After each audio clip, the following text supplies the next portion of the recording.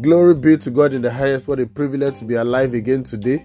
God bless you mightily in Jesus' name. This is Reverend Damilola coming live to you today on our daily podcast, Daily Meditation. We're still on the series, The Beatitudes, and we're reading from Matthew chapter 5, verse 5. Matthew 5:5 says, "Blessed are the meek, for they shall inherit the earth." Blessed are the meek, for they shall inherit the earth. Meekness is the third beatitude, or what we call beautiful attitude, mentioned by Jesus in the Sermon on the Mount. What does it mean to be meek?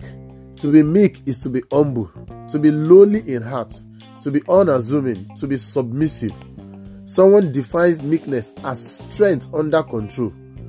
This means that you are strong, yet you keep the strength under control. Meekness is a strong attribute of a true disciple of Christ. It is a fruit of the Spirit, according to Galatians chapter 5, verse 23.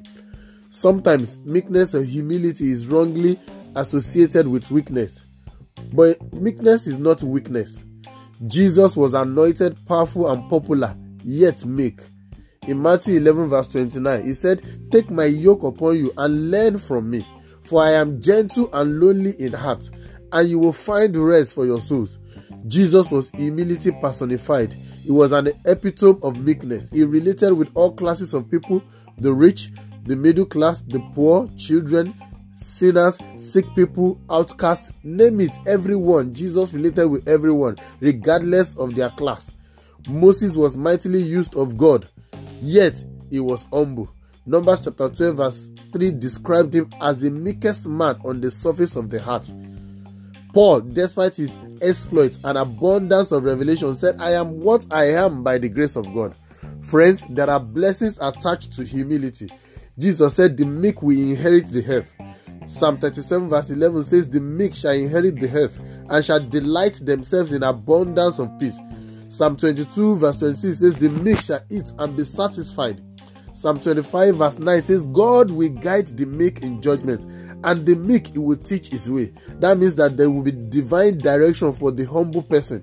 Psalm 147 verse 6 says, "The Lord lifts up the humble and casts the wicked down to the ground." What of Psalm 149 verse 4? It says, "He will beautify the meek with salvation." Wow. I love 1 Peter chapter 5 verse 5. It says, "God resists the proud, but gives grace to the humble." Friends, do you want grace from God? Stay humble, because humility remains one of the requirements of greatness. Don't think of yourself too highly. Acknowledge God as a source of whatever you are or whatever you may possess. I want to encourage you to do what I call constant humility check. Don't allow any seed or any root of pride to germinate in your heart. I pray for you today that it shall be well with you as you obey these words, as you ruminate on these words. God bless you today. I'll come your way again tomorrow, God's willing. Bye-bye.